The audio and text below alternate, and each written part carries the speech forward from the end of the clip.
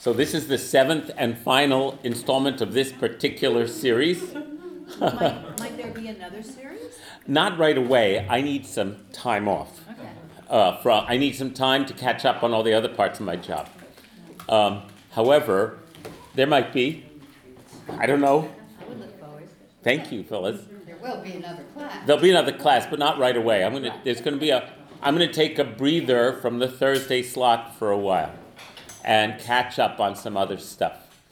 Robbie? Towards the end, can you talk about the Israeli election coming up? I heard about Oh, it let's in start with NPR. that, Oh, okay. but not take the whole class on it. So what just happened in Israel is parliamentary horse trading. Benjamin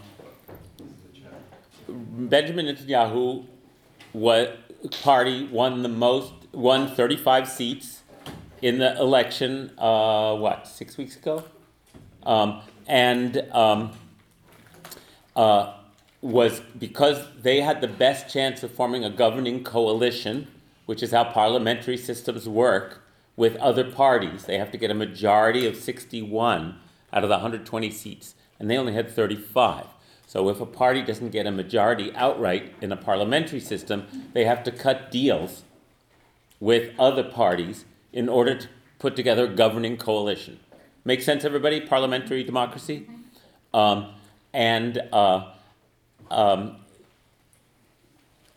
Unfortunately for Likud and Benjamin Netanyahu, the coalition partners that he thought he was going to work with couldn't. One of them, Avigdor Lieberman, who Netanyahu and Lieberman deserve each other, refused to join the coalition unless the bill that had been promised, which would require ultra-Orthodox Israelis to serve in the army, was ratified. The ultra-Orthodox parties, who are part of the potential governing coalition, don't want this bill passed. And so Netanyahu's expected coalition partners could not agree. And so after 60 days, the deadline to form a government passed last night. He was unable to form a government so as not to allow the president of Israel, which is a mostly ceremonial post, Reuven Rivlin, who Netanyahu hates, give him the opportunity to invite the other leading party to create a governing coalition. He managed to get the Knesset to vote to dissolve the current Knesset and have new elections, which is to say that the current the current results of the current election from 2 months ago resulted in the shortest ever Israeli government, which is 0. And now they have to have elections again, and it's chaos. You can compare it to, say, Italy or something like that. We'll see what happens over the next few months. So theoretically, all members can be new. Like it could totally. Theoretically, yeah. Well, Netanyahu. If Likud, the Likud party was not now completely centered around the personality of Netanyahu after he leading it for so many years. They could have rebelled against their leader, Netanyahu. He's just the party leader, and said, "We are voting you out and replacing you with someone who can create a government." But there's a real cult of personality in the Likud party right now, comparable to what you see with the Republicans and Trump right now. Nobody's willing to stand up to the guy who's got that much clout. And so this is looking like, actually, we have no idea what's going to happen. Whether this will be the end of Netanyahu's political career, or temporarily, or whether he will somehow resurrect himself again. But what about the indictment? Well, part of why this is bad for Netanyahu, and again, it's like, this is all just politics, everybody. Part of why it's bad for Netanyahu is because the deal he was cutting with his potential coalition partners was they would pass a new law giving him immunity from prosecution because he is under indictment. And now the indictment is supposed to be brought in like August. So, and the elections won't be till September. So now Netanyahu could get indicted before having any immunity because he couldn't. So this is basically, for Netanyahu, the politician, this was a terrible, terrible day, right? Because he's in deep trouble. So he might get indicted before the next election, in which case it's unlikely that his party will continue to support him. But who knows? I'm not, not only don't I have a crystal ball, I'm not a political expert. So Yeah. there's no, And I understand the division between the two right parties, Lieberman and the Orthodox. Right. But what is Lieberman's angle? Like, what will he be able to accomplish? Will there be another coalition that will take him in so that he doesn't? Who knows? go? Nobody knows whether Lieberman did this out of pure spite, because he and Netanyahu hate each other's guts, or whether he's doing it with a strategy. It's not exactly clear to me. Ask some expert. I can't answer that question. It's interesting how the right broke down though, that the religious. Well, we're going to talk about that today. There's an unholy alliance. There's an unholy alliance between the ultra-nationalist parties in Israel, which are secular, and the ultra-religious parties. They hate each other's guts, but they both want certain things in common in Israel. And so I'm not going to talk about it more now, so we can get to our material. Anne? You mentioned several times parties. How many parties are there? Right now, in the Knesset, about a dozen. So you have to look at parliamentary systems rather than our two-party system. And I don't want to do a civics lesson on parliamentary democracy right now. You'll have to learn about that. Yeah, Okay? It's not hard to learn about. Great Britain operates that way. Germany operates that way. The United States is unusual in having a two-party system. Most countries, democracies, are parliamentary democracies, and they have multi-party systems. so there's no government till September. There's a caretaker government. Caretaker. The existing government, yeah. That was existing Before the- before even this election. So you call that a caretaker government. Yes, There seems to be two opinions. One, that people have their minds made up and they'll vote essentially the way they did last time. Or two, some people are more aware and discussed it with Netanyahu and he may be out. right. What do you Let's think? remember, in politics, especially these days, how much can change in the next 90 days before the next election. So much so that we have no idea. So it's fun to speculate, and that's what cable news is all for. But let's not waste our time on it right now. Okay. Okay. Yes. Just before you start, if I could just ask you. Oh, and one thing, Gary. So what I just said, we will circle back around to that from the historical perspective, how we got to this moment, hopefully in this class, but that's why I want to get to it, okay? Because that's more interesting to me, is a bigger picture of, because politics is a horse race, and it's a circus, and it's going to go on tomorrow and the next day and the next day. So I'm trying to get a larger frame. Yes, Gary? I've been thinking a lot this week about your last remarks from last week, in which Yeah. you made a really powerful and eloquent statement about it was an and rather than an either or. It was yes and. Mhm. And if I remember correctly, you said yes, the Palestinians have been mistreated, and the world's view of Israel is representative of anti-Semitism to a profound degree. Yes. And in that same spirit of yes and, Mm-hmm. I wonder if perhaps the opposite is true. I wonder if perhaps hidden in the psyche of the non-Jewish peoples of this world is the secret belief that the people who gave the world the Ten Commandments are the holders of a higher ethical standard for all of us. And that perhaps the reason Soweto is forgotten and Rwanda is forgotten and the Palestinian situation is not, is because in these people's secret mind and hearts, there's a disappointment. There's a sense that the standard bearers are failing all of us. I think that's a theory worth exploring. I'm not willing to make such a broad statement myself.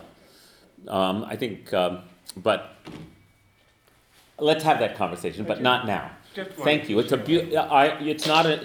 not the first time I've heard that theory. There are many theories about why anti-Semitism, and some of them are because people are jealous.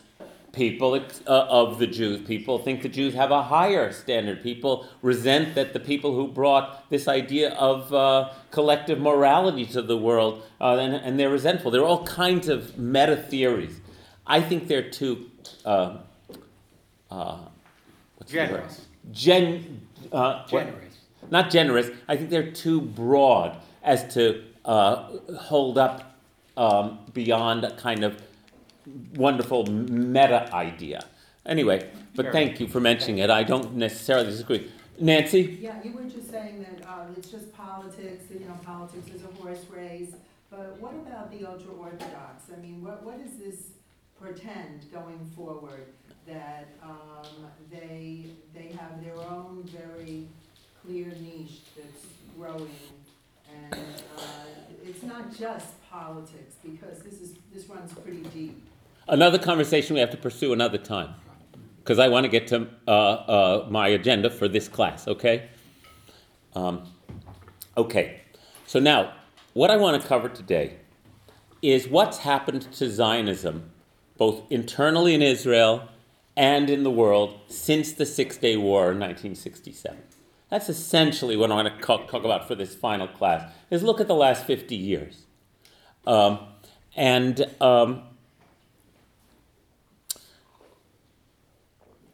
So we spoke a good deal about the Palestinian refugee problem last time, so I'm going to put that aside for a little bit as a focus, and focus more again on internal Zionism, internal to Israel. The Palestinians are inevitably woven into everything that takes place. So remember the Six-Day War. Israel, Nasser, the president of Egypt, closed the Straits of Tiran. He blockaded Israel, said he was going to wipe Israel off the map. Syria and Jordan also joined in this drumbeat. There were, I can't remember exactly how many Arab armies were participating, but what I recall, I was just a boy, but what I recall is that we were afraid that Israel was going to be wiped out.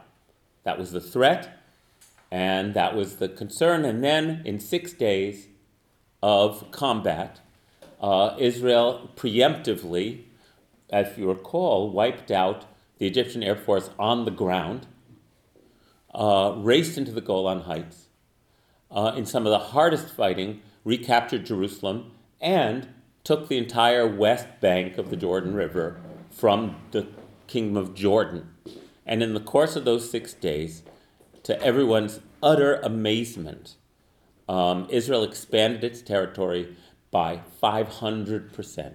The territory Israel controlled after the Six-Day War was 5 times larger than the territory it controlled before that. Okay? 1967? That's 1967.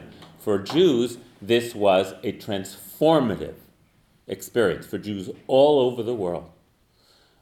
Yes? Can you clarify the 500%? You mean it ended up having 5 times the amount? More land. More land or Well, extra see, more? Like, Right, was it altogether? 5 times larger? I Was it believe 6 times? maybe it was 5 or 6 times larger. Close enough. It was massive.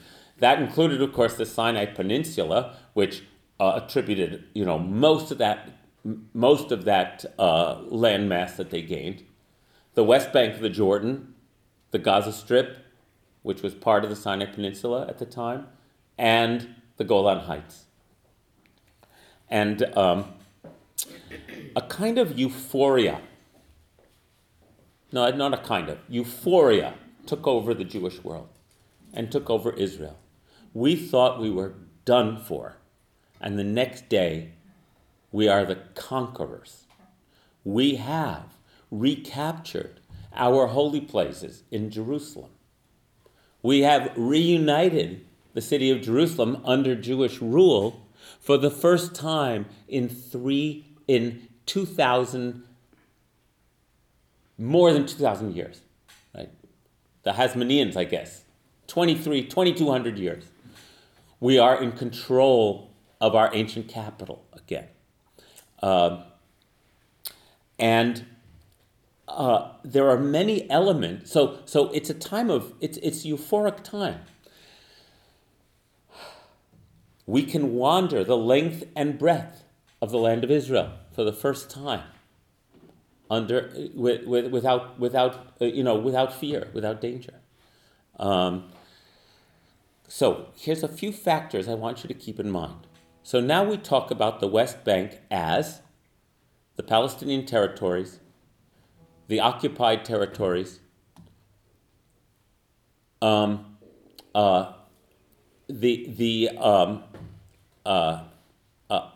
that Israel illegally occupies, right? So I'm going to unpack this first before I go into the next thing. It's sort of like a truism in international parlance, in the way we talk about things, that Israel occupied Palestinian land in 1967 in the Six-Day War, right? Isn't that how you think about it generally? The way it goes? Those are the occupied territories. In a peace deal, Israel will give back that land to the Palestinians. All of this is not history. And I'm not saying this to be a right-wing blowhard. I'm saying it so that we can get things straight. When the United Nations voted to partition Palestine in 1947 and create an Arab state and a Jewish state, please recall that the Arab population of that region rejected the partition plan. Rejected it. They only embraced it later after they lost and wanted to find some legal legs to stand on. Do you follow what I'm saying? Why did they reject it? Because they thought they could wipe Israel out. But in part they rejected it because the ratio between population and land masses of the two people they felt was out of whack. No, they weren't. Hold on. Well, first of all, it's hard to talk about they, because one of the problems that the Arabs had was they did not have a unified leadership. So that, I think I talked about this last time. So talking about they is difficult. All I can say about the they is that no one in the they accepted the partition plan. It was whoever the they were, all determined that it was in their interest, and let's just leave it at that, not because it was unfair, not because it was this, but it was in their interest to reject the UN partition plan. Why? I'm sure different people had different reasons why they thought they should reject it. Some may have been ideologically based, some may have been strategically based, but there's no they really to talk about, and that's important to keep in mind. I don't mean to press this, but in the book that you recommended last week that I picked up, in Side by Side, it is clear that the Palestinian narrative is, I'm just... Yes. Is that it was, and this may be a rewriting of history. Yes. But it is that it was disproportionately favoring not only the Jews who were at the time living in Israel, but those who were rapidly climbing on every ship possible to immigrate to the territory. Yes, that's true. That's true. They did feel it was disproportional, and so they rejected it. It was a crucial error that they made. But you just said a moment ago, not because they didn't think it was unfair. No, that's not what I said. Oh, I said I can't talk about they because the Palestinian leadership was not unified. Fair enough. That's all. Okay. Some Palestinians. I don't want to... Now, but it's important. Since then, the Palestinians have created a narrative of their national history. That national history, like every national history, is part fact and part myth. Every national history is tendentious, meaning it is trying to prove why their national story is valid. So it's important to know that. I am immersed in the Zionist national history, but in teaching this class, I've been doing my best to separate between national myth and historical fact. And so, yes, that book lays out the Palestinian narrative as they've constructed it, for the Palestinian nation. Palestinian nationalism was created in response to Zionism. As we've talked about, it's a very new national identity. And so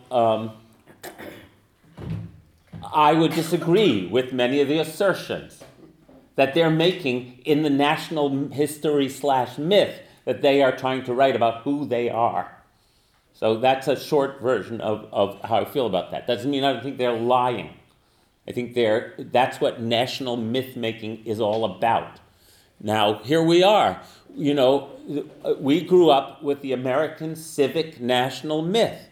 And I bought it hook, line, and sinker. Manifest Destiny, Westward Expansion, all the myths of Columbus, you know, all that stuff.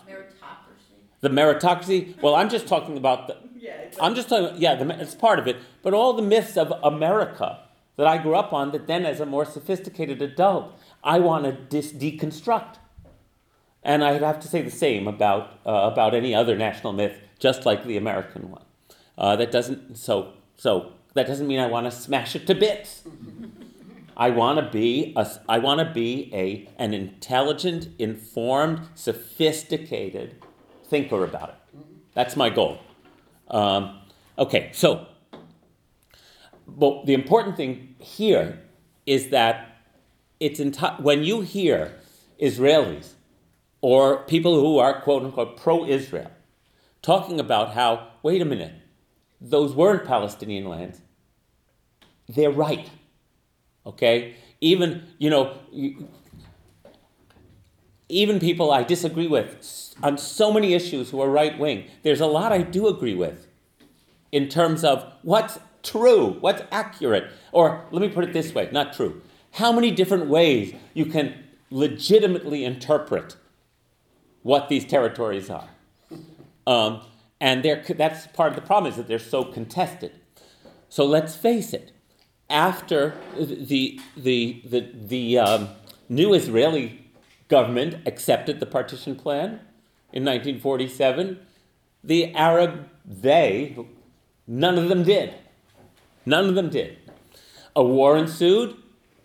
When a ceasefire was declared, Israel occupied more of the partition land than they had been assigned. What happened then? Well, Egypt created a little puppet government on the Gaza Strip that they called the Palestine governing body, but it was non-existent. It was all from Cairo. And that was 1947. By 1959, they had dissolved it, and Gaza was part of Egypt. Wasn't formally annexed by Egypt. However, the West Bank of the Jordan River was formally annexed by Jordan in 1950, after the war. It was part of Jordan, legally, illegally. Very few countries accepted Jordan's claim. But I just want to point out that there was no, and all the residents of the West Bank, when Jordan annexed it, were given full citizenship in Jordan. So what happened between 47 and 50? War. Annexed it? No, but War. whose territory was it? War. It was not part of Israel? War. It was 47 to 50. 47, the partition plan. Yes, 48 Israel. 48, Israel declares independence. Well into 49, November of 49, war. So that was Gush Etzion? It includes Gush Etzion. I'm going to talk about Gush Etzion, but Nancy, it was wartime. It didn't belong. It belonged to whoever won it. I didn't know that. Yeah, it was a war. The lines of Israel that we understand as the pre-1967 map of Israel were determined, I said this last time, because the UN enforced a ceasefire in November of 1949, and so Moshe Dayan sat down with his Jordanian counterparts and drew a line on the map with a green pen to say, we control this part, you control this part, and where the green line was too thick, that was like no man's land, because It wasn't an official border, it was an armistice line. Then over the next months and years is the scramble for territory. Egypt gets Gaza. Jordan annexes the West Bank. The partition plan doesn't exist anymore. And what about the Golan? The Golan was in the hands of Syria, but it wasn't part of the partition plan to begin with. So The partition plan did not include the Golan. Israel conquered the Golan in the Six-Day War. So up till then it was Syria. Yes. I Oh, yeah. just want to clarify one thing I realized. I should have brought maps. I'm sorry, Yeah, everybody. That would have been very helpful. I didn't know I was going to go in the weeds this way. So the 1947 original partition plan, the West Bank and other areas were part of Arab Palestine, not Jordan. Right, but the partition plan, which I don't have a map, look it up on your phone, is a little triangle of land up here that's Jewish, another triangle in the coastal plain, and the Negev, and then Jerusalem's an international city, and then there's all these other bits and pieces there. It was an impossible idea, but it was the only potential solution that anybody could think of, because it was clear at that point that the Arabs living in Palestine and the Jews living in Palestine were not going to be able to coexist in each other's territory. And so a partition plan was developed. That partition plan is a crazy map. You have to look at it. Israel, in order to have contiguous boundaries of its own, had to conquer land in between the sections that were granted in the partition plan in order to have some contiguous territory. Otherwise, it would have been, like West Pakistan and East Pakistan after the partition of India and Pakistan. That didn't last long, right?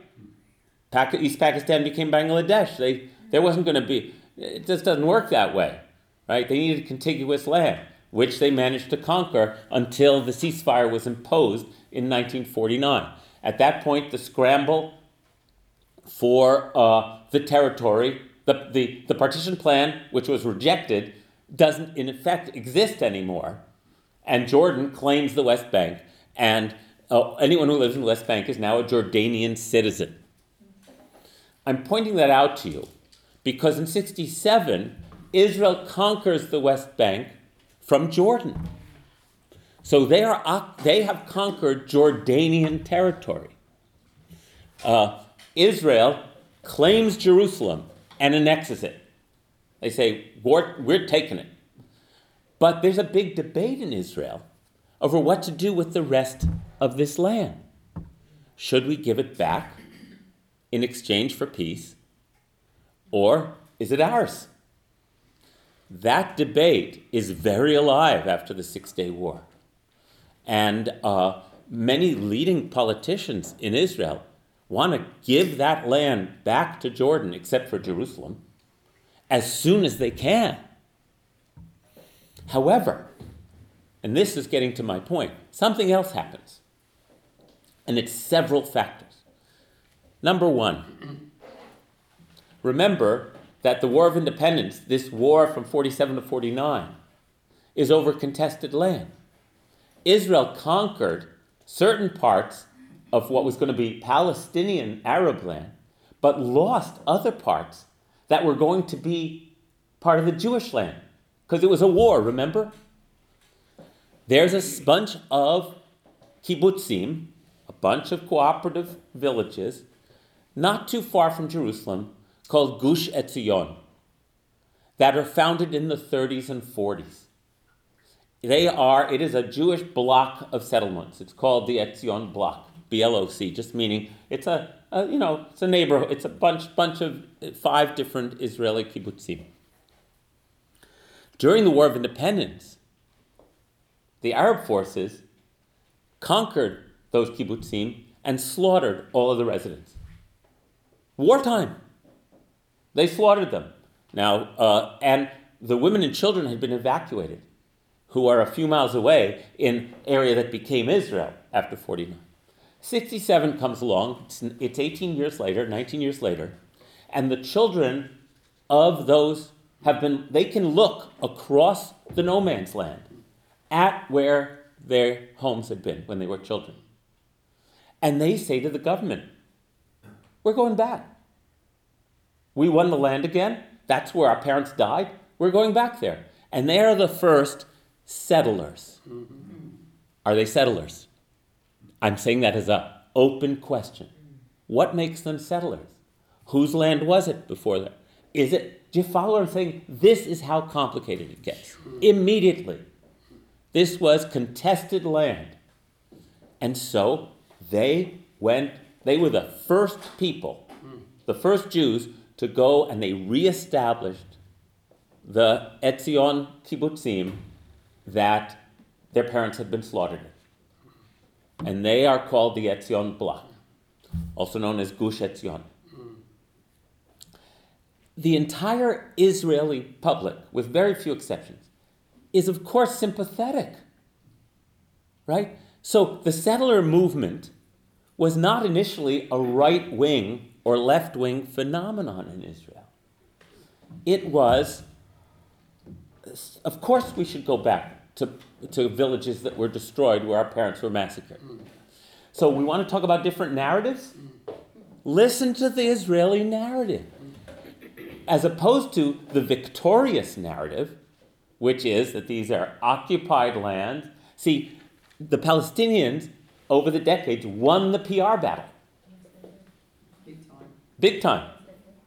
And it was also their home. In other words, these are contested lands. But are they irrefutably, irrevocably one or the other? That is not true. The problem is we have contested land. There are many Israelis, not just on the right, who refuse to call these the occupied territories. And I understand why, right?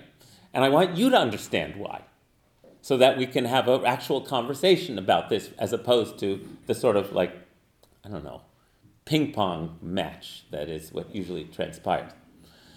Yes? Can you talk a little bit about Jerusalem itself? In a minute, hold on to that, because I want to say something. So there's the first impulse. Yes, Nancy? Do you call it the occupied territory? It depends who I'm talking to. No, seriously, I mean. I'm seriously answering you. Brilliant. I am seriously answering you. I call it whatever a conversation might move a conversation forward towards some kind of mutual understanding, because I have I have the blessing of being the teacher here, so you're just listening to me very graciously. But if I'm in a debate with somebody, I've never seen the point of scoring points in a debate. I don't see what it accomplishes. It's not my thing. So no, I call it what might assist a conversation to move forward, depending on who I'm talking to. Okay, so generally speaking, in your own mind, you don't view it as occupied. Generally speaking, in my own mind, I view it as contested. Contested. That's how I view it. But That maybe part of Israel? doesn't that include what I'm saying, Nancy? Okay. The word contested means at least two different parties have claims to it. So I call it contested. And I know that doesn't, again, that's how I operate. Although, when you have a war, there's a winner and a loser, theoretically. Yep. And boundaries change. And then, I'm just going to... Okay, so Nancy, so follow me through. Let's say these are irrevocably part of the land of Israel. And Israel can claim it and annex it as the land of Israel. If they do that, and they do not give full citizenship to the residents of that land, then Israel is no longer a constitutional democracy. That's another book. Right. So I'm going to say again, Nancy, that in the interim, while we were away from our ancestral homeland, another peoples came and lived there. And they also claim their right to their own self-determination on the very same land. We have an insoluble problem here. You want to know in my heart of hearts what I think? I think it's that Israel conquered the land and can have the land. But as someone who believes that nation states, especially my nation state, have to function according to the basic understanding of what human rights, civil rights are in the world today, then I cannot accept the annexation of that land without the full bestowal of rights on all the residents of that land. Completely other subject. I mean, we can talk about maybe a million different examples. Nancy, The border between Canada and the Nancy, it's US. not another subject. It's not another subject. I cannot claim this is irrevocably the land of Israel and at the same time accept that Israel would claim it without giving full rights to the residents there. Well, when I say another subject, rights is something separate from a border. We're talking about a physical border. That was my. But Nancy, the way nation states work is that they have physical borders. It's within the borders that the jurisdiction is enacted. The Israeli Declaration of Independence says that all people, regardless of creed or race, will be given full rights in the land of Israel. Here. So we cannot. You can't have your cake and eat it too here, everybody. It doesn't work that way. But wait.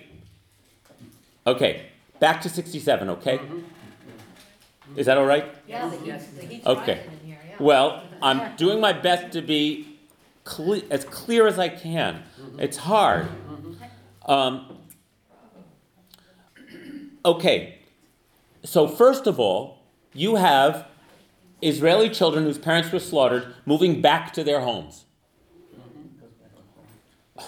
That's powerful. No one in Israel is going to deny them that. Furthermore, though, here's really something that's really deep and complicated and interesting.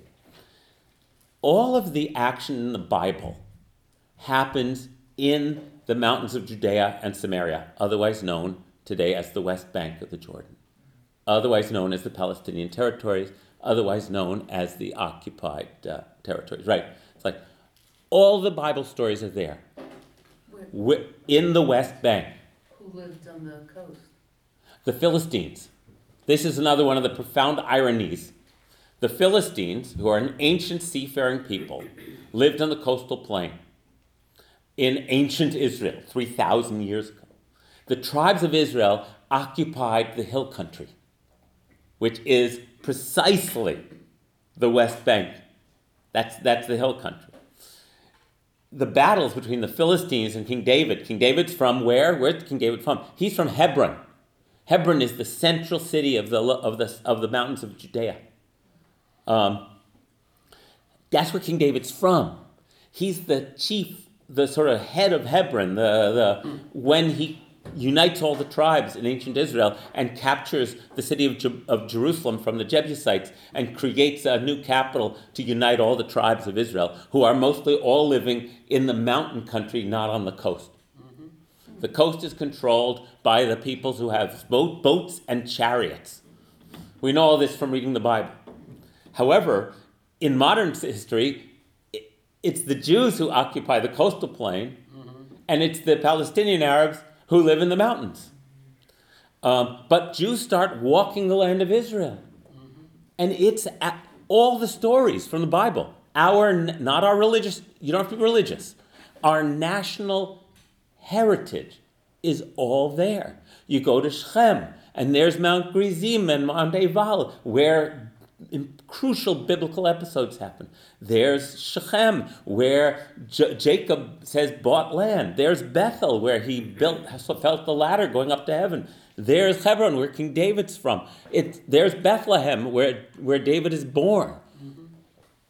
And you're walking, and it's our story. Mm-hmm. So I'm telling you this not to justify. I want you to get it. It's like the West Bank.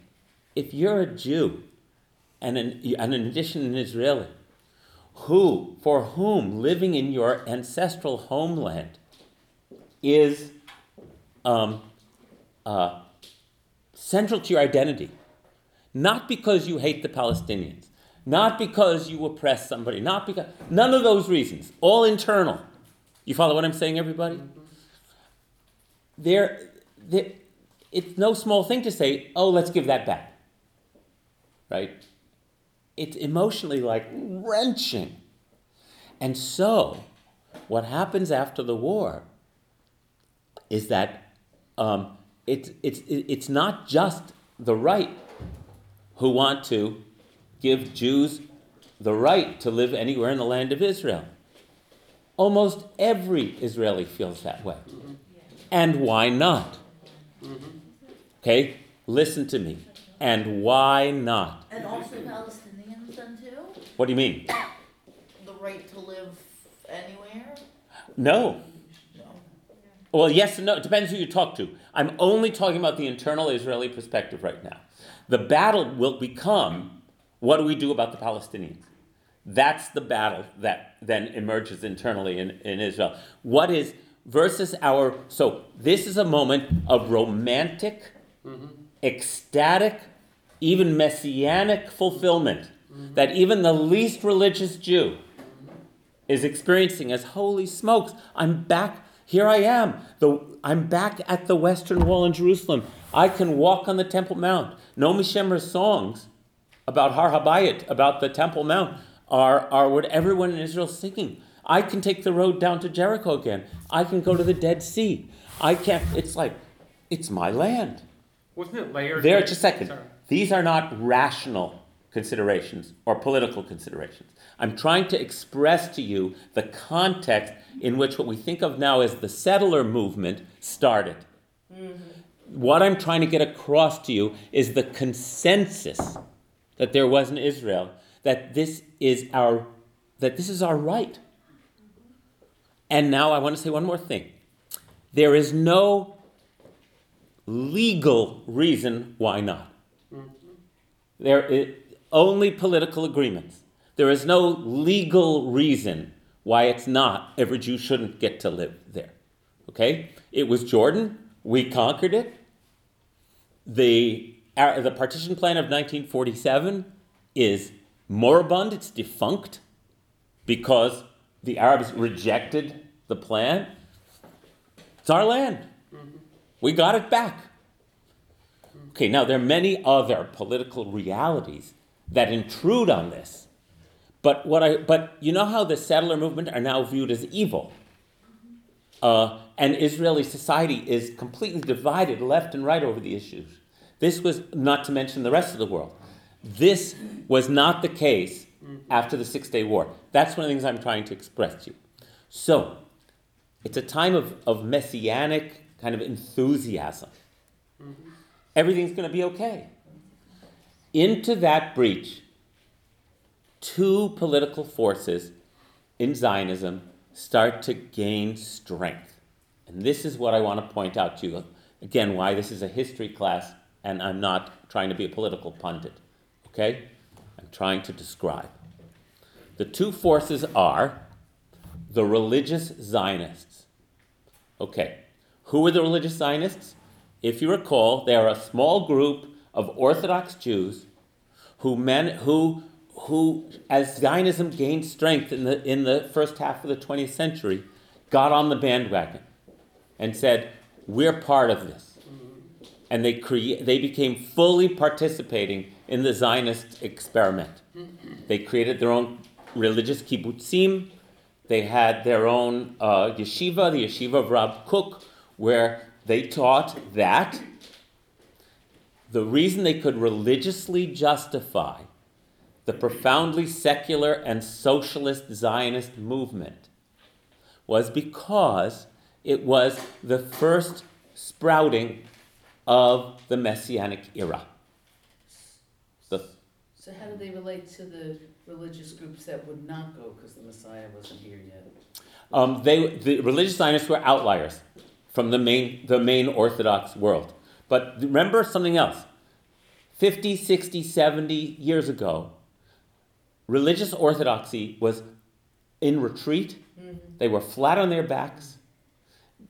Even more so, the Jewish ultra-Orthodox, because most of them had never emigrated from Europe and were disproportionately among the victims of the Nazis.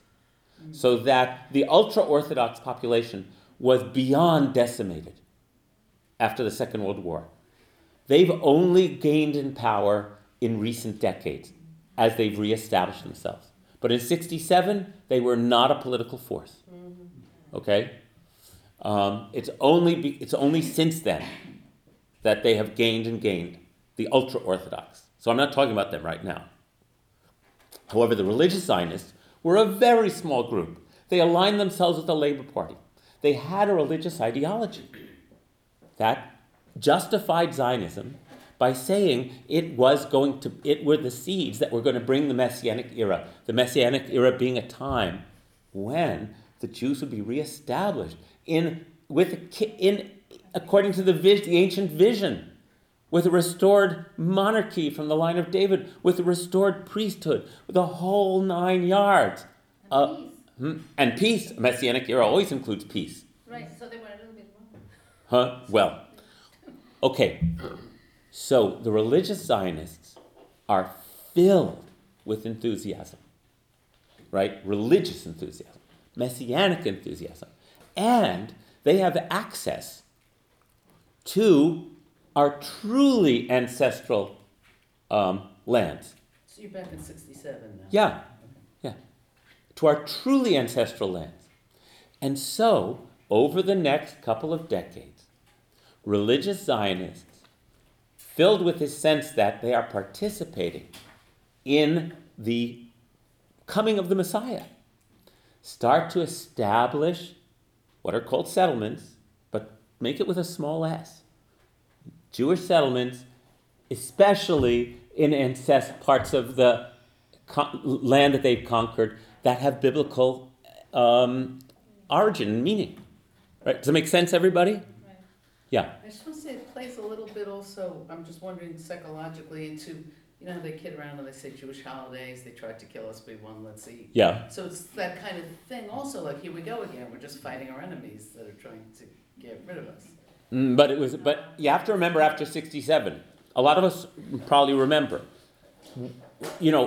50,000 American Jews moved to Israel after 67. These weren't religious Jews, necessarily. The Jewish world was overtaken. We were overcome with we did it. It's happening. This is happening. And so into that flow of energy, the religious Zionists start to assert themselves. They are a very small group, but they are going to gain and gain in power. Why? This is the common wisdom, which I tend to agree with. By the 70s, and then especially the 80s, socialist Zionism has lost its mojo. Remember, Zionism was a revolutionary movement. It was going to create an ideal social democratic society in the land of Israel by reestablishing the Jewish state according to the principles of modern social democracy, right? And the kibbutz movement was the engine of Jewish leadership throughout the government and the military. This was true in the first several decades of Israel's existence. And it bears repeating over and over again. This was also a messianic movement. It was Zionism was a revolutionary movement. They were going to create, I need to keep going, they were going to create a new Jew. They were going to solve the Jewish problem. They were going to create an ideal society. And there was great enthusiasm and idealism and Jewish pioneers, a pioneering spirit that animated those first decades of the state of Israel. Now, we have a state. And now we're a military power. And now socialism is on the wane. And now the founders are getting old. And their children don't necessarily have the fervor of the revolutionary. There's a vacuum in Israel that develops for the pioneering spirit. The religious Zionists fill that vacuum. And so Zionism begins to take on religious overtones in the decades after the war. Meanwhile, there is another group who are not religious, but who are also part of this move. Remember Jabotinsky. Jabotinsky was the founder of the revisionist Zionists.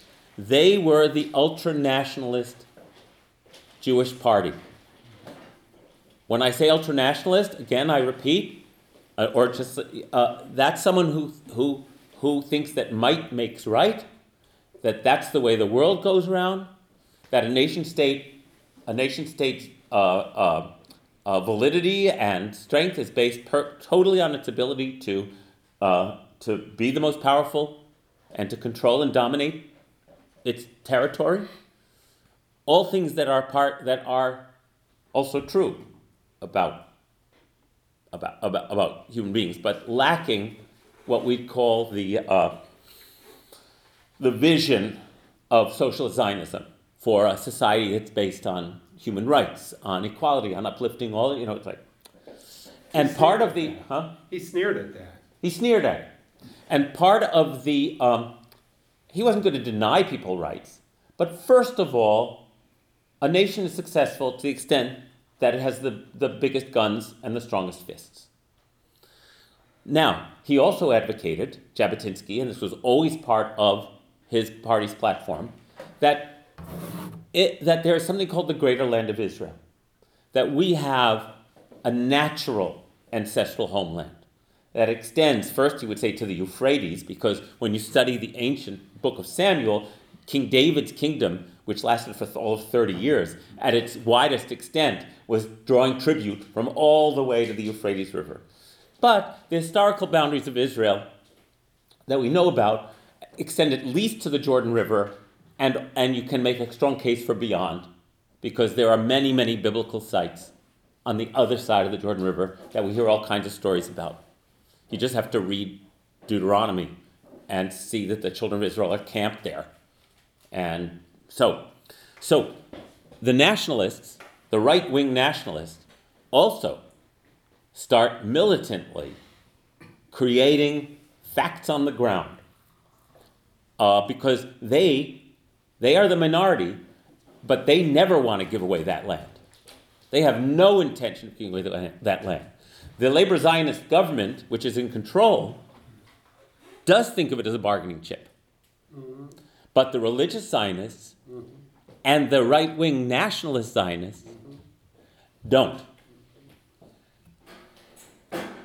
Does this make sense, everybody? Absolutely. They didn't feel that way about Gaza. They never felt that way about Gaza. All we know about Gaza is that was the land of the Philistines in the Bible.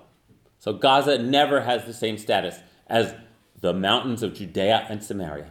And if you are a Jew, an Israeli or a Jew of this ilk, you never call them the occupied territories.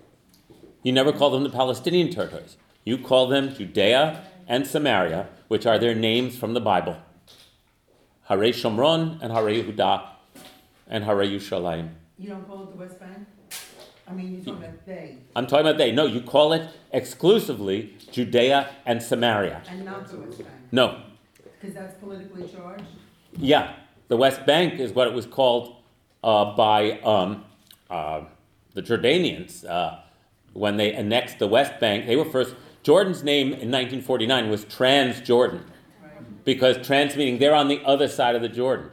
But when Jordan captured what became known as the West Bank of the Jordan River, Transjordan changed its name officially in 1951 to Jordan, because they now controlled both sides of the Jordan River. What year was Transjordan established? After World War I. Yes. I just have a question. Is there any historical fact for the Palestinians of being in that territory also? You're saying that Israel has, all Yes. the biblical... Yes. Israel's historical claim to that land predates the Palestinian claim. But the Jews were away from that land for millennia. In the interim, other peoples took up centuries-long residence there. And those people think of themselves as the Palestinians. So Israel's claim predates the Palestinians, but it doesn't invalidate the Palestinians' claim unless you play by right-wing nationalist hardball rules, in which case ethnic cleansing is completely justified, in which case, because it's your land. And they got there, but too bad. However, if you're not playing by those rules, then you have to acknowledge that they also have a legitimate claim because they lived there for a long time while we were away. Does that make sense? If you're not home, somebody's gonna occupy your house. Right? Right? They didn't do it. They didn't occupy that town by kicking the Jews out. The Jews were long gone. Remember, Islam doesn't even come into existence until 600 years after the exile from Rome. It's like we're getting a long, long period of time. Yes and yes. So when the early settlers, and I mean the Zionists, Yeah. late 19th century, they bought not in the hills, but in the swampland because that's what they could buy. Exactly. Okay. Mhm. Just very- Yeah. I was also gonna say, there's something about when you said when you occupy somebody's house, right? Even legally, there's a thing about you have to maintain the house, you have to pay taxes to claim the house, and there's something about that. I think always this talk about they didn't work the land the way the Jewish people say this, right? Yeah, And that's they part of the justify- that's part of the Zionist national And I myth. think- Right, I think. Right? it's It's justified partly over there's there some because truth to we it, did all this. but it becomes a sort of blanket justification. Right, that's what I'm Right? saying. And that's the difference between Right. history, taking a kernel of history, and turning it into a myth that justifies That's part of your the presence. The fact that Uh-huh. we did develop the land. We did develop the land. Right. That's Yes, it. we This is did used develop as the a land. But justification. then to create a whole story that the Palestinians willfully neglected the land that was ours for the 2,000 years we were gone, that's not history. Right, I agree. That's I'm a- just saying that's that a- there were groups of people within the Jewish community that used Of course, this. of course, everybody, nationalism is half history, half myth. Every national movement creates a mythic history. And our job as informed citizens, my job is to separate, to understand the myths. Look, I teach myths. I teach the Bible, right? And I don't say that. I am not a denigrator of myths per se. It's when you confuse the myth for fact that's where a lot of trouble starts. I just want to interject something you said because you weren't here, but there was that when the early settlers, Zionists, did buy the swampland and developed it, then Arab citizens from other countries came there for economic opportunity. That's true too. So I just want to, So again, let me point out, so there was some. the historical realities are the usual complex set of forces, both internal and external, and accidents of history that lead to certain outcomes, demographically, economically. Then we want a useful and simple narrative to tell about it, and so we construct a narrative.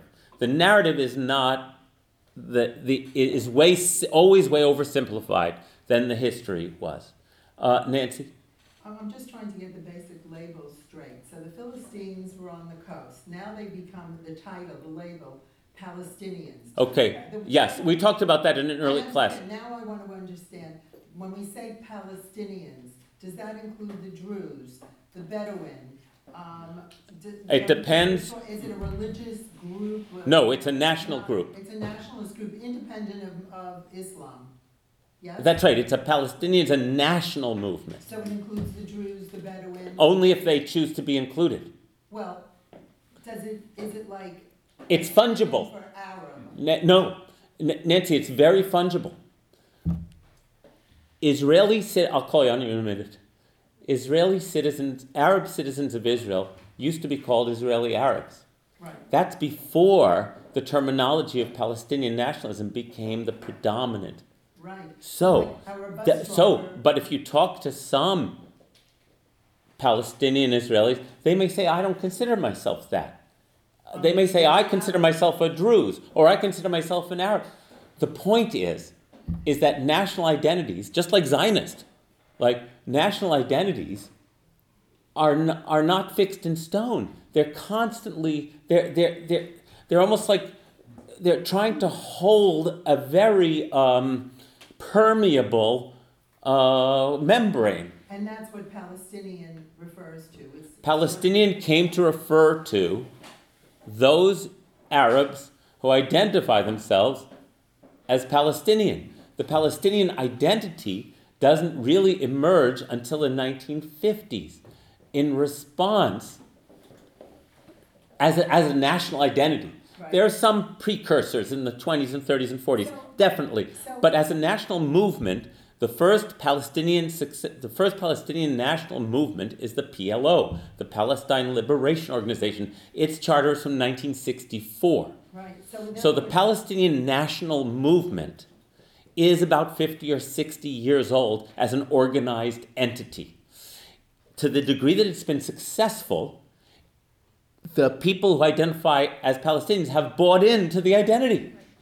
Right? Think about all the Jews who never thought of themselves as Zionists prior to the foundation of this state. Right. After the foundation of the state, it was ridiculous almost not to, if you were a Jew, not to call yourself a Zionist. Because it became the dominant.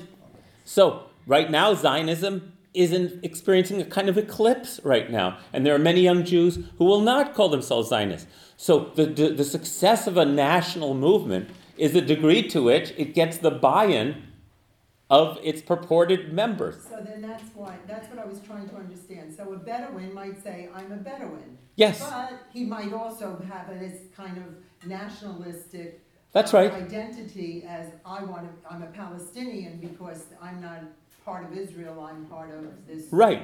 greater Arab. Right. whatever. And they could be doing that in name only, or they could become active in the liberation movement. It's all so open-ended. Yeah, we want categories, everybody, and it doesn't work that way. And one last label, the Judea would be the Jerusalem hills. Yes, Hare Yehuda includes Jerusalem and the area to the south of it, which is Hebron and Bethlehem, and Hare Shomron are the area to the north of it. Not to the east, which would be... The east, as soon as you get east, I wish I'd done my map thing with you, I'm sorry. Okay, go east of the Judean hills. East of Jane Hills, you have a 4,000-foot decline to the Dead Sea and the Jordan Valley. It's like, okay, it's like the Catskill Escarpment, okay? So it's like, But that's right? not Samaria. No, that's the Jordan Valley. And because the Jordan Valley is not primarily part of the biblical stories, it's not held onto as fiercely by the religious Zionists as Judea and Samaria are. However, it is held onto fiercely by the nationalists. But here's the other thing, and this is what I'm sorry. Yes, you wanted to say. Yeah, I wanted to, Is this your first time in the class? yeah. Okay, so we've been talking for many weeks, I know. and we may have covered these issues prior to this. Well, I am hearing a lot about the Bible, and that's part of, the Jewish Israeli state, I guess, that you have mentioned that it's the heritage of Right. Jews. So when there was the partition at the United Nations, did they use that Bible too? No, To make the partition? they Or it the partition plan was only determined. political? It was a political. It was only determined by population. It didn't have to do anything with the Bible. Nothing. Oh, okay.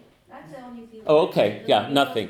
If that mixture is, makes everybody, to me at least, very confused because I guess there is millions of people in the world that feel that the Bible is a story. It's not an issue that. Right, but it's a story. Seriously, really. Right. Because, Islam takes seriously their own story, and there are, Buddhists take seriously their own story. So to put it into the politics, it's very, very confusing. It's very confusing, and I've talked in previous classes that the Zionists who settled the land of Israel were not religious, but the Bible they treated as their history, and they used the Bible and archaeology to track where their ancestors. So the early Zionists were not treating the Bible as a religious book. They were treating it as a book of our ancient history. Yeah, but So- now it's really planted as a piece of history. That So we have to believe in it. no, Not too many people. no. but I don't want to go there right now, because we've talked about this before. Okay. Okay, Robbie and then Marka. Okay, what if there were a really strong movement in this country to return land to Native Americans? Would there be a lot of parallels? What if there were, yes and no. Here's where the parallels don't work. Israel, in 1967, at the Six-Day War, every surrounding Arab nation was calling for its destruction. The Palestinian Arabs whom they defeated, in addition to the Jordanian and Egyptian and Syrian, were enemy combatants of a war that was not over. And this is the difference between the Native Americans and the United States versus what's going on in Israel right now. So we have to keep in mind, this is an active conflict. Thousands of Israelis have been killed by Palestinian terrorists over the last 30 years, right? And so the idea for an Israeli of giving this land back to people who seem to actively want to destroy you is absurd. It puts Israel, of course, in a terrible dilemma because, so where the analogy might hold up is yes, it also, so the analogy holds up in terms of the Native Americans have a legitimate claim to their ancestral land. We have the record of all the broken treaties and all of the degradation that they've suffered at the hands of the United States government. So yes, it seems fair to create some mechanism for them to have restored autonomy in some of their ancestral lands. So yeah, the analogy does hold up in terms of what the outcome of the Oslo Accords was, which was going to create a demilitarized Palestinian nation. So yeah, I guess you can say that they hold up. The challenge there is whether, as they say in Israel, whether there's a partner for peace. So, thank you for mentioning that. Marka? Yeah, that somewhat answered my question, but I just feel so naive in this as an American who's been in a country of immigrants and a melting pot. It's like, I do get into the why can't we all just get along kind of thing. Mm-hmm. And what happened, I went to 4 cities in Israel, and what happened was it's like Jerusalem is very international. Jericho is very poor and still feels very Palestinian, and there's resentment there. Tzfat is very Orthodox and still very much a Jewish identity. But I would say in Akko, I was very surprised in Akko because it just seemed like this true integration for me. Mm-hmm. And it's like, why isn't this happening elsewhere? And why hasn't why do we need separate lands and separate territories when, like Akko, I was in these groups of people and it was, Mm-hmm. Jews, it really didn't seem like a problem. It seemed like a problem when people were going, Jericho is my place and Tzfat is my place. And so I just always, it is naive, but I always wonder, why wasn't there more of a integration? And not even integration, but just not having to segment these populations totally in terms of land. Why can't people live in the same land? So, thank you. Given the contentious history that we've described, the success of Israeli cities like Akko and Jaffa, and there's a number of others, where Jewish and Arab citizens of Israel pretty much live a pretty integrated and successful municipal and urban life. Yeah. To the degree that those things have happened is, for me, a measure of the astonishing success of the founding vision of Israel, which, when you read the Declaration of Independence again, creates a modern democracy ruled by law in which all citizens have equal right, while it is also the homeland of the Jewish people. For me, that's not an impossible contradiction, right? It didn't seem like it was for them. However, can you show her how to turn the sound off? Well, yeah. there's a little button on the side that silences the. This is not an iPhone, so Okay. I thought you were going, yes. All right.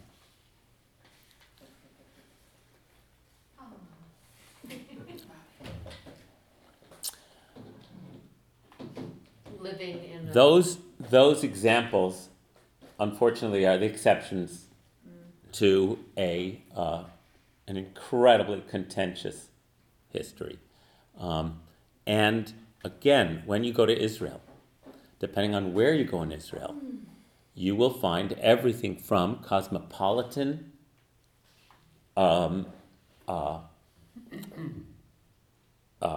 melting pot cities to ultra-nationalist outposts, right? And many in Israel. Israel's a divided society at this point. Back to, yes. And that's really the question I was going to ask you about these A, B, and C territories, because when I was in Israel in the 60s, like Beersheba was, you could call it an Arab town, but anybody could live there. And now all of a sudden it becomes. No, not Beersheba, no. A, B, and I'm C not- only relates No, to- I don't mean that Beersheba is part of it. I'm saying that was sort of the way it looked to me. It was like an Arab town, but Jews could live there, anybody could live there. But now with the West Bank or whatever these A, B, and C territories are, I found that very alarming that they're segregated these people into a territory that's not part, doesn't look Right. like Israel. Let me see how I'm going to get from here to the finish line. Let me just think for a minute. And world peace, please. Yeah, we'll figure out world peace at the same time. Because again, Nancy is making a statement about a political reality on the ground right now that was another unintended consequence of a much broader comprehensive plan called the Oslo Peace Accords. So to talk about A, B, and C now without understanding the context of them, again, is not fruitful. Okay, well, So I'll do my best. in the context. I know, without the context, that's what I hope, even in this sort of start and stop way, I hope you're getting a painted picture a little bit that can get us off of our positions a little, just to kind of swim in this a little bit. So what I was trying to say is that the settler movement, which is both secular nationalists and religious Zionists, picks up steam in the 70s, but with the tacit agreement of the Labor government. This is, for them, this is part of the Zionist enterprise, right? This is our land. We're not taking it away from anybody. However, these folks are I can generalize about this by and large, the ultra-nationalists and the ultra-religious Zionists are extremists. And they have taken the mantle over the last decades of the Zionist revolution. So the Zionist revolution in Israel is no longer the socialist Zionist vision we grew up with. The proud Sabra with the little hat on and the hoe and the rake in its hand, and like a society that has very little class difference in it, and a society that is based on principles of, justice. And no, that is over. You don't find much of it. It's not gone, but it's not driving the car right now. Because, like in any political movement, the ones who are the most zealous and hang around the longest eventually get their foothold in the government. Eventually, even if they're not the majority, can form a powerful minority party voting as a bloc that can drive government policy. And you have what's not a straight line, but you have, over time, an increasing strength of the religious Zionists and the ultranationalist Zionists claiming the mantle of Zionism.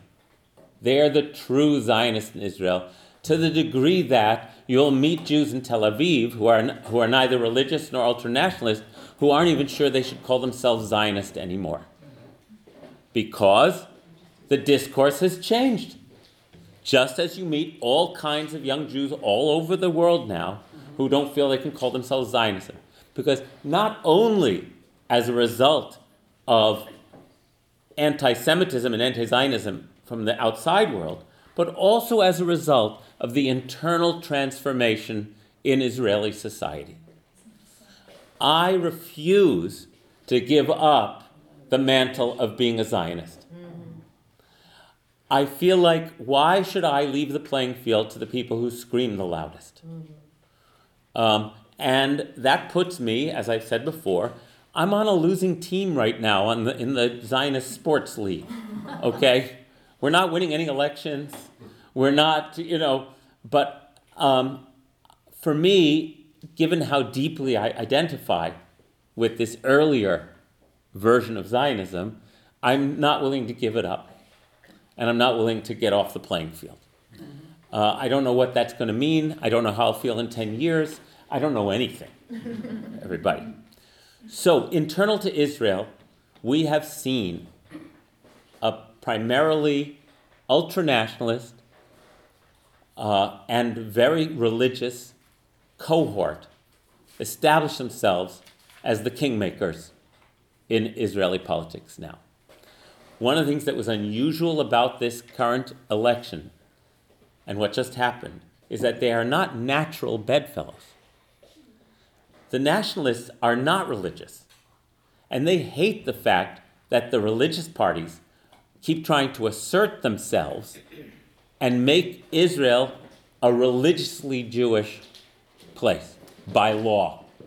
So have they been sort of frenemies or whatever since 70s and 80s? Oh, yeah.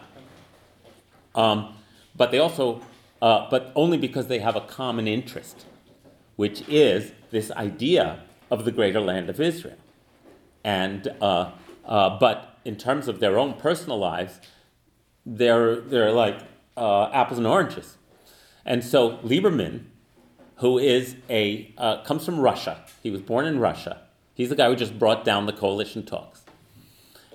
Came to Israel with the Soviet Jewry. 1 million Soviet Jews who came in the 80s and 90s.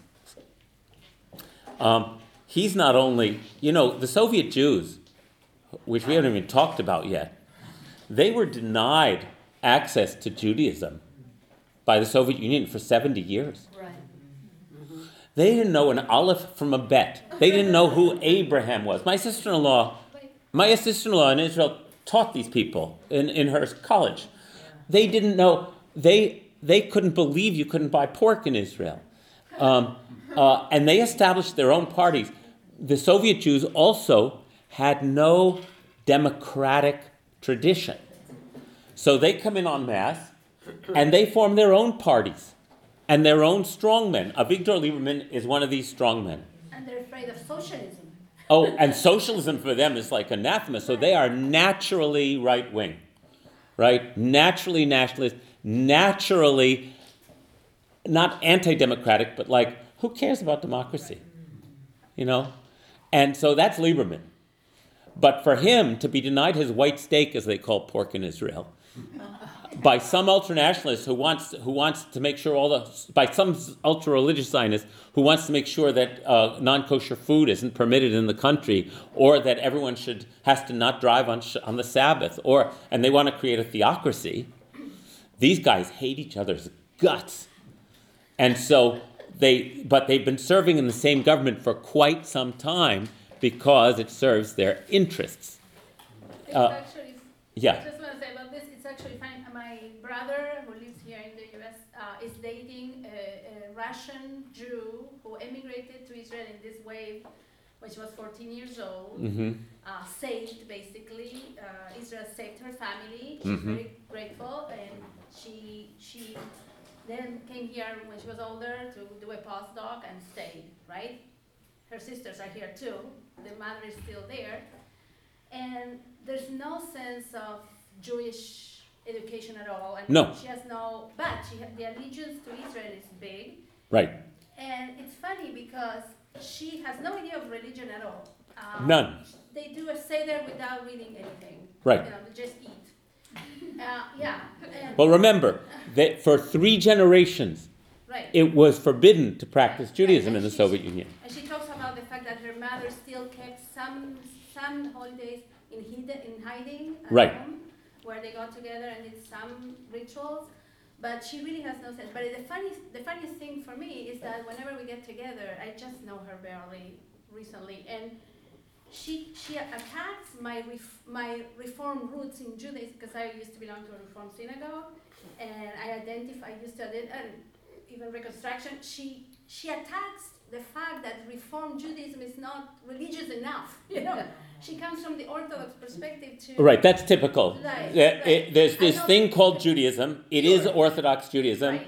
You don't know anything about it, Right. nor do you have any interest in practicing it, but that's Judaism. And when you go, I am the bad Jew, you know, to Right. her, because I don't do all those things. and when you go to Israel, that is the predominant She feels she's understanding. The real Jew. She feels she's the real Jew because she was raised in Israel and she speaks Hebrew. And Right. I tell her, you know, I know enough Right, about Judaism. right. You know?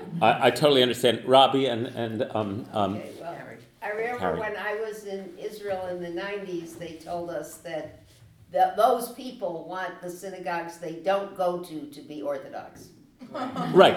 Okay. So here's a typical. This is a good example. My brother and sister-in-law moved to Israel 40 years ago. They raised their kids essentially as liberal Jews, and in Israel, they kept kosher, they kept Shabbat. But they weren't strict. They were American Jews raising their kids the way in Israel. Their 4 lovely kids are all adults now. They all have their own children, except one soon. And they all chose to identify as secular because the middle ground in Israel is not part of the gestalt. There are some Reform synagogues and some conservative synagogues in Israel, but they are outliers.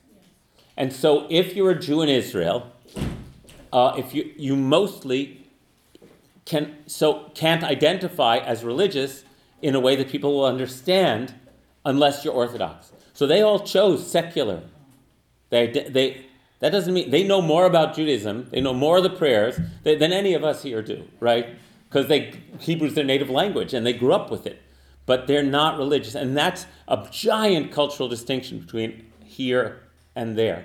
Yes, Karen? The people, the government that would have been the Labor government that wrote the Declaration of Independence, Yes.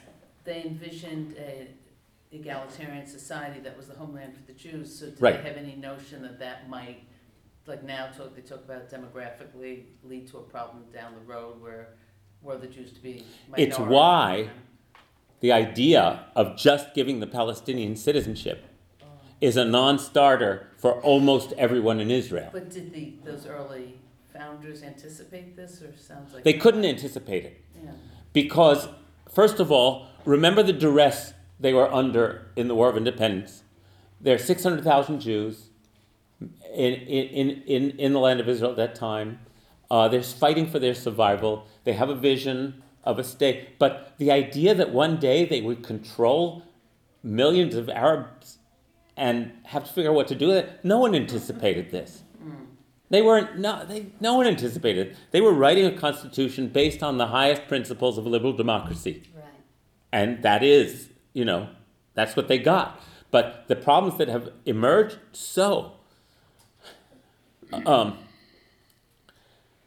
we're not going to get to talk about the Oslo Accords we're not going to get to talk about all that stuff. What I wanted to talk about, since this is a history of Zionism, is how the mantle of Zionism got passed from the left-wing socialist Zionists to the right-wing nationalists and the religious Zionists in the course of the history of Israel.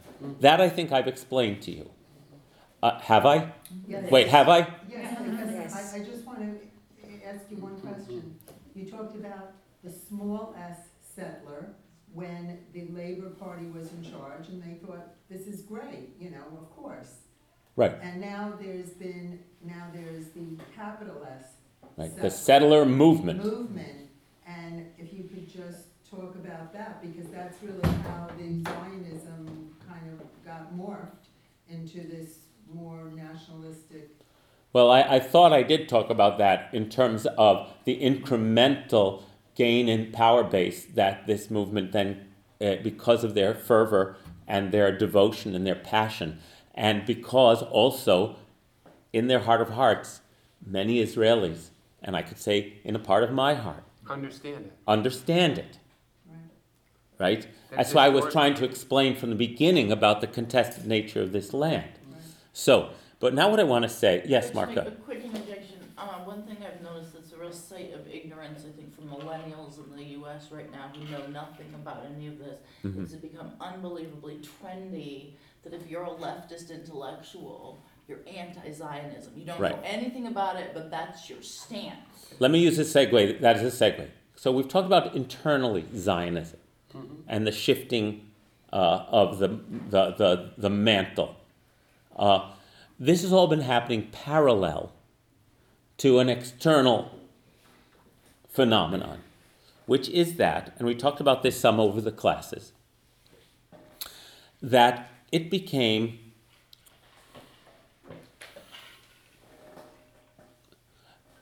that the left, the left, whatever the left means, internationalists, Zionism was always problematic, but also because the left had also fully demonized the Jews in the first place, as both the right and the left saw the Jews as the secret cabal of people who are financially, controlling the world, and who were the source of capitalism, the source of all of the Industrial Revolution's evils, the source of modernity and all of its problems. It's like that's how the Jews were viewed. But what about the Rosenberg execution? How did the Well, sorry, let's not, because that's like a tiny little window. So I can't go there. I just got a few minutes, and I'm trying to paint a bigger picture. And this bigger picture will be schematic. Originally,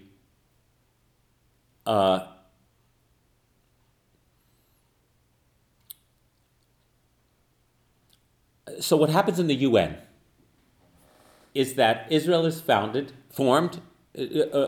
and declares independence, is admitted to the United Nations, along with many, many, many other emerging nation states around the world, right? How many UN countries were there in 1948? Like 50? Something like that? Or 60? And now there's 190 or 200 or something. These are all nations that have come into existence since the Second World War, right? Think about the map of Africa. Think about when Kenya, or Nigeria, or Zambia, or Botswana, or these are all new nation states. The Jews, the Zionists, occupy an anomalous position. They are, on the one hand, a group that had to escape Europe in order to survive. Right? The World War II proved that. It's like there was no future for Jews in Europe. In fact, our future was almost extinguished. So for us, our natural allies are confusing for early Jews because we feel very European, but we also feel an allegiance with all of these emerging nation states. But Israel's a unicorn. Israel is unique. Just like the Jewish position in European society was always unique, the position of Israel in the new global community is also unique because we're neither fish nor fowl. We're not an emerging third world country. For the emerging third world bloc of African and Asian and Middle Eastern nations, not to mention Latin American, for the emerging bloc of developing nations, Israel is a European incursion into indigenous territory. Make sense? Yeah. Okay. Can I just say, I think some of the prejudice is around colonialism itself. Yes, when you read the Palestinian narrative, Yeah. where I consider they are legitimate in understanding what's happened to them as being victims of colonialism, right? These are Europeans moving into their territory and then conquering them and declaring an independent state. Give me a break. I understand the Palestinian narrative. Okay? And if you don't understand it, then you'll never be able to have a conversation. And so, great, write an op-ed piece. You know, it's like, I don't... and show how smart you are. It's like, who cares? It's like there are two narratives here that compete. But my point is that for the third world, the Zionists become an incredibly convenient scapegoat. And the scapegoating that was typical of the Jews in Europe. Remember, these countries, these new emerging countries, have all been colonies. Yeah. They've all learned this history. They've all been trained in the European education system. The emerging elites of all these countries know how this game is played. And it's incredibly convenient, and I think it was very conscious in many cases, to blame Zionism for the ills of the world and as the flag bearer of European colonialism. And we want our indigenous homeland back from these European invaders. So in the United Nations, that also becomes a very convenient way to unify your bloc. And you can all vote in the United Nations General Assembly on resolutions condemning Israel. And then a guy named Yasser Arafat can come along, a master of public relations, wearing his keffiyeh with a pistol on his hip and his army fatigues, and show up in front of the United Nations in 1974 and talk about all of this stuff that I just described to you, and have many, many people in the world agreeing wholeheartedly with him. And so that the next year, 1975, the General Assembly can pass a resolution condemning Zionism as racism. Okay? So by 1975, Zionism had already become identified as a source of evil in the world. For me as a Jew, it's an astonishing bit of fancy footwork that, and I said this last time, that if the Jews didn't exist, humans would have to invent Jews. Yeah. And in places where Jews didn't exist, there were those societies had their own Jews, as it were. You know what I'm saying? The people who were the problem, the people who you ostracized, the people who you needed inextricably in your economy, but you still could hate them viciously, right? So human beings seem to need to invent Jews. The Jews happen to be in Europe. Christianity and European civilization basically spread to almost the entire world, and they exported anti-Semitism with them. And anti-Semitism became known in modern parlance of nation states as anti-Zionism, and that the Jewish state was inextricably an original sin. Now, every nation, listen to me, every nation has an original sin because they kicked somebody else out. every single nation in the world. Before that, it was tribes. Before that, it was whatever. I got to finish this thread, Nancy. So, I'm going to share my definition again. Anti-Zionism is anti-Semitic when you single out the Jews or the Zionist entity or the state of Israel as somehow uniquely sinful. So much so that the only way to atone for that sin is to cease to exist. Right? And this is the orthodoxy of the left right now. Now, listen to how close that is to Christian anti-Semitism. That the Jews are the original cause of the death of our Lord. And that the only solution to that sin is if the Jews cease to exist and accept Jesus as our Savior. Remember how that translated into racial anti-Semitism under the Nazis, who then said, it's not about religion, it's about race. And if only the Jews were eliminated, our race would no longer be sullied by these evil and insidious and foreigners, right? Who control things and who make it impossible for us to be the good people we're supposed to be. Now, after the war, anti-Semitism translates into a new metastasis, and that's anti-Zionism. I don't know if I could say this any clearer than I'm saying it. Meanwhile, back in the land of Israel, how do you react when the entire world is telling you to basically kill yourself? You get more defensive, you get more right-wing, you get more militaristic, so that the trends that I was describing about Israel after the Six-Day War are all reinforced by the global juggernaut of anti-Semitism that now masquerades as anti-Zionism. And so you can't have one without the other. The more you press, the more you defend. And it's only very few people, but among the Jews, you will now hear, therefore, Jews say the same solution that they said about being Jewish in Europe. What was the solution to the Jewish problem in Europe in the 19th century? No, leaving was only the Zionists. They were the only ones. Assimilate. The Jewish problem. Number one, that we are the problem. Yeah. Assimilate. Yeah. Disappear. The people I know who are most against Judaism are secular Jews. Yes, they have drunk that Kool-Aid. And they think they don't know it. But all they're doing is spouting exactly what well-meaning, intellectual, cosmopolitan Jews of 19th century Europe wholeheartedly endorsed, which was, let's out-Gentile the Gentiles. Let's just disappear.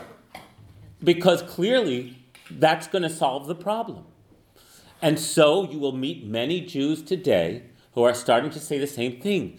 If Israel ceased to be a Jewish state and became a state for all its citizens, problem solved. There will be peace. This is on its face, when you study history, so ridiculous, so just pathetic, that it astounds me. Not because I didn't wish it was true. There's just no evidence that this is actually the case. Do you follow what I'm saying? There's no historical evidence that the conflict will go away if the Jews immolate themselves. And yet, that is how internalized anti-Semitism works. If you've internalized the message that the Jews are the problem, then you agree that the Jews are the problem. Take a breath.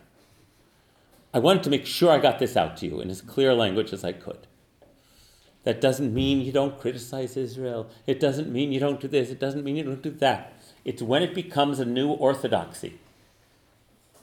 And again, my experience of many people who consider themselves on the left, is that they love the world to be binary in terms of who the oppressor is and who the victim is, who's more oppressed, who's more this, who's more that. And then, of course, because we care about the underdog, take the part of the underdog against the oppressor. Now, that's very Jewish. And Israel, objectively, is a military and economic powerhouse now. So this is not self-evident. It's very complicated. Not only that, as Israel has gone more and more to the right over the last decades and looked for allies, the Soviet bloc rejected them, the Third World rejected them, France, they fell into the arms of Henry Kissinger, right? It's like anybody. And anybody, it's not like this was some, as I say, cabal of all-powerful Jews plotting to take over the world. This was a nation under existential threat, looking for military and economic allies. We forget just how isolated Israel was. And so, however, the result of it is that, well, Israel's military industrial complex provides, it's nasty, everybody. It's nasty who their allies are, who they sell armaments to, who they cut deals with. It's like that's part of the reality of Israel right now. Israel has become pretty entrenched, not as a socialist Zionist egalitarian dream society, but as a capitalist and military juggernaut. Goes back to propping up the Shah. It's not a new thing. It's not new, but you have to understand that I don't think this was a foregone conclusion of Israeli history, which is what the anti-Zionists think. The anti-Zionists hold that, well, of course, Israel's a nation state. That's what nation states do, especially and only the Jewish one. Especially. However, when you study the history, Israel's grip on its very ability to survive was so tenuous in the 50s and 60s that you just can't claim these conspiracy theories that are such part and parcel of anti-Semitic and anti-Zionist thinking in Israel's early history. Just like the Israeli government just like the Ben-Gurion and those who wrote the Declaration of Independence never anticipated that they would be the occupying power of people who don't have full civil rights, millions of them. They didn't anticipate that. We also can't anticipate where history has pushed and pulled Israel to its position as bedfellows with the military-industrial complex all over the world. It's like, but it happened. Is that a good enough reason for Israel not to exist? None of it is a good enough reason for me. I want to be clear about this. What other nation state has to say, we have to prove that we deserve to exist? Do the Palestinians? By some level of behavior that they manifest? Or otherwise are they unjustified in being a national movement? Does the, name any nationality. Do they have to prove somehow that if they don't live up to a certain standard, and it gets back to what you were saying, do they have to prove that they deserve to exist? No. The only reason that's a part of the discussion about Israel is because of the anti-Semitic nature of the discourse. So I know no way to explain this briefly, which is part of the problem. Do you know what I'm saying? It's part of the problem. How do I have this conversation? We're just scratching the surface as I spout off for hours here. And I thank you. I really thank you for giving me the opportunity to try to articulate what I feel is the most accurate description of things that I can come up with. Very well. But part of the problem is that it's so complicated. And when I take groups to Israel, who's been to Israel with me? Carol? Yeah. The goal is, and I always say this jokingly at the beginning, that you finish this trip feeling confused. And excited, but confused. Yes, Paula. I have really enjoyed these 7 weeks. I want to thank you, or more than 7 weeks, because you had a little break in between. And it makes me very sad that it's going to end. Because it's taken, I regret that somebody left who's a fellow public access producer. Oh, this person who was here? Yeah, and did Well, say. unfortunately, it's inappropriate for her to just come to the last class. No, I'm just saying, I kept saying, come, and a week went by, oh, I forgot this and that. Mhm. And now, you've plowed the ground so well, and, I just think it needs to continue with, just to continue. Oh, well, thank you, Paula. Every Thursday. Thank you so much. I need a break, but I will definitely give that some thought. But does it always have to be you? That's what I'm saying. We have this beautiful space, it's easy for me to walk to, I don't have to. Thank you, Paula. We'll have more classes soon. Marka, we'll go a couple of minutes long, and then there's some more snacks. So I have an easy solution for all of this. Good. Which is, we get a different global scapegoat. I recommend the Brits. The Brits. Yeah, between Brexit and all their colonialism. They put us in Thank you. Yeah, they put us in this situation to begin with, right? That's right. And many other countries. But I just, I understand what you just said, and I take it to heart because I really question what's going on with Israel. I'm very disappointed. But how do you conflate this with the way Israel behaves today, or what Israel is doing today? This is really right-wing politics and this military might and all this, with liberal democracy and human rights. And we were the victims of the same exact types of policies when we were in Russia, right, when we were right. in World War II, forever, right? How can we as Jews, Right, I understand. The rest of the world. I understand. So, speaking as a Jewish leader, what I have to say is, don't give up on Israel. That's what there is to say. Be in the loyal opposition. Be in the loyal opposition. But what would we look for? What would be our Oh, goal well. as a country? As Israel as a country, where should it go? This is the question. Oh, Not politically only, but philosophically, how do you have what the Zionists, like you said, the Zionists said, we can be a Jewish country and be a liberal democracy. How do you achieve that? which was a You have- commonplace in Europe, right? But how today with this? This was not- reality, Judaism is not the un- Palestinians are there now, so Right. what can we expect? What can we propose? Because it used to be two-nation solution. It's Right. not anymore. Right. Where are So we going? we're in the midst. We're in the dark. We need another Herzl. We're in the dark. The two-state solution is dead. Right. If it's revived in the future, it might happen, but there's no path towards it right now. Right. But what would be our goal? So what is our goal? And so I don't have the answer, except that I'm not going to give up. That's really my answer. There are, and I said this before, there are scores and scores of NGOs in Israel, of non-government organizations, of grassroots organizations, of fundraising organizations that are working on improving relationships between Israelis and Palestinians, on women's rights and minority rights in Israel, on democracy education in Israel, on coexistence. They're all there. They're still doing it. So if you care, then we have to take our confusion and our despair and not give up. And look, and because that's what there is to say. I have questions about public criticism of Israel the same way so many other people do because of the presence of anti-Semitism unnamed in all the discourse.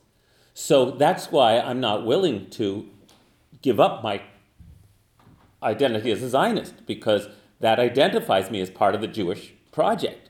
And I don't want to put myself outside of that. I think that only helps the forces of anti-Semitism. So that's why, for me, staying engaged in whatever way you can find that's meaningful, and there are so many. I mean, think about Akko. Who was saying about Akko? I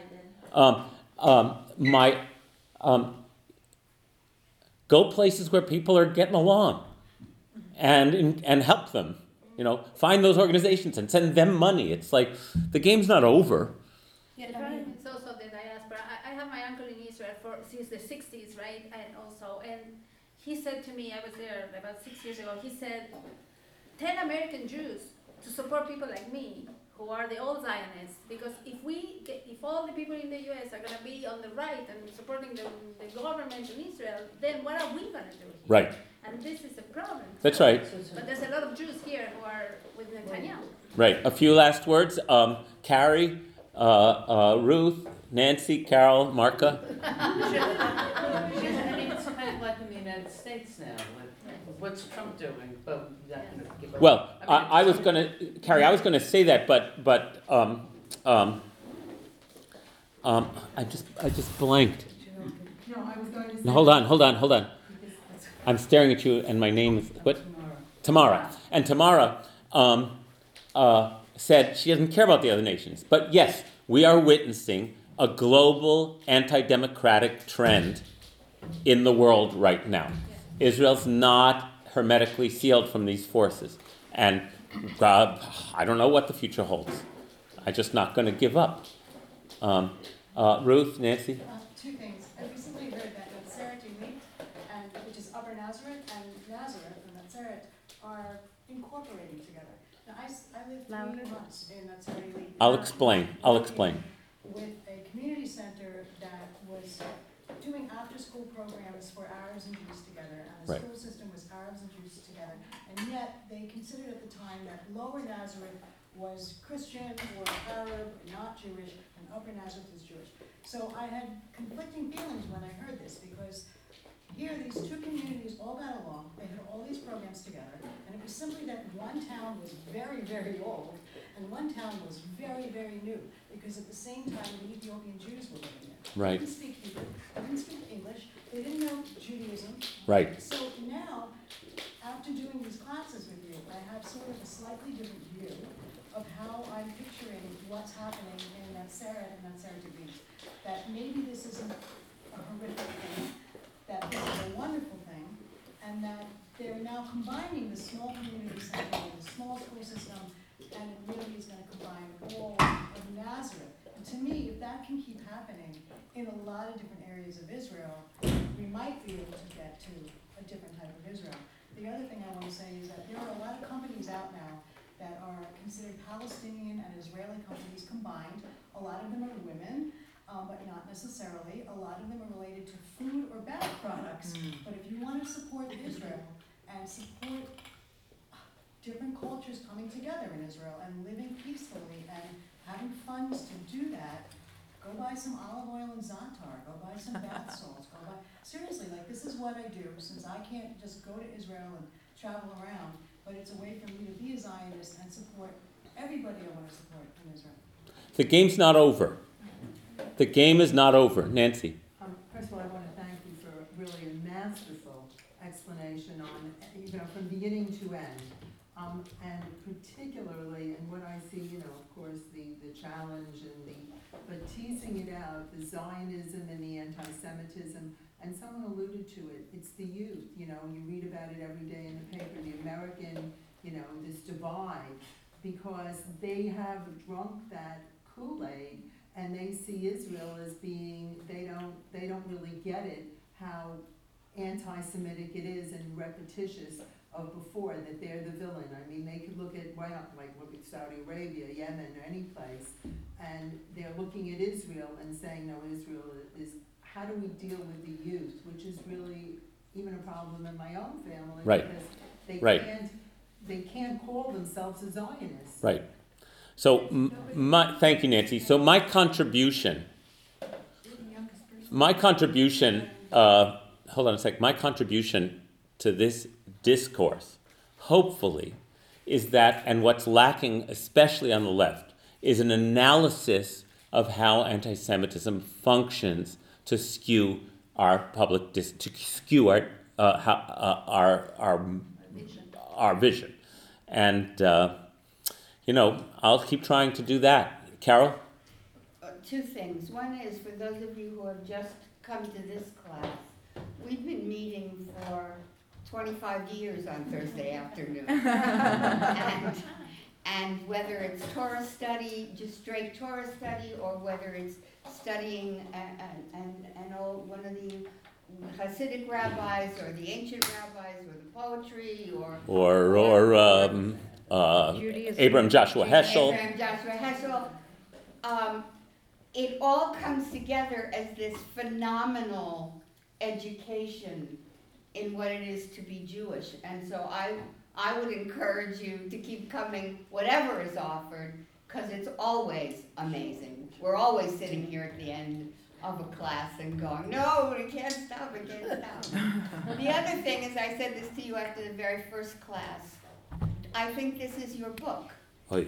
And I think, it's only my opinion, I think you have to write it. I think it's too much, it's gonna choke me. Oh, okay. Thank you. Well, I'm glad I recorded this. That might be a start. Then you have to get some time off if you're going to. Also, Marka, I had a lot of conversations when a couple more comments, everybody. Yeah. I had a lot of conversations in Jericho, and one of the interesting things about Jericho is there is a really strong presence of NGOs. There's signs up everywhere, sponsored by Americans, sponsored by Americans. And the Palestinians I talked to who really were telling me their life stories, there was such a sense of, we don't want to be charity cases. We want to actually have viable livings where we're not haggling, where it's not like, oh, here's this real financial world, and then we're in this world of haggling and handouts, essentially, international handouts. Right. So I just want to point that out because, the charity is great, and people can really resent it and really feel less than because of it. Well, that goes back to it. One of the things we didn't cover today was the professional victimhood of the Palestinians, which has been enforced by the Third World Bloc and by the Arab nations in order to keep the focus on Israel. And that is one of the most unfortunate aspects for the Palestinians. But there are, as Ruth was saying, there are incubators in Israel of helping high-tech incubators in both the Palestinian territories and in Israel proper for Israeli Arabs and for Palestinians who want to get into high tech. There's all kinds of stuff you can support. There's all kinds of stuff. David? I was just going to say that I've been to each one of these sessions. It's been extremely worthwhile. But in addition, I've gone back and listened to the podcast. Yeah. And that's really enforced my understanding of what took place in this session. And I recommend for those who haven't been to every session to go back and listen to them. And for everyone who's been to every session to go back and listen to everyone. Thanks. I second that. Well, thank you. Well, and thank you, everybody, and thank you, Robbie, again, for bringing the delicious food today. Thank you.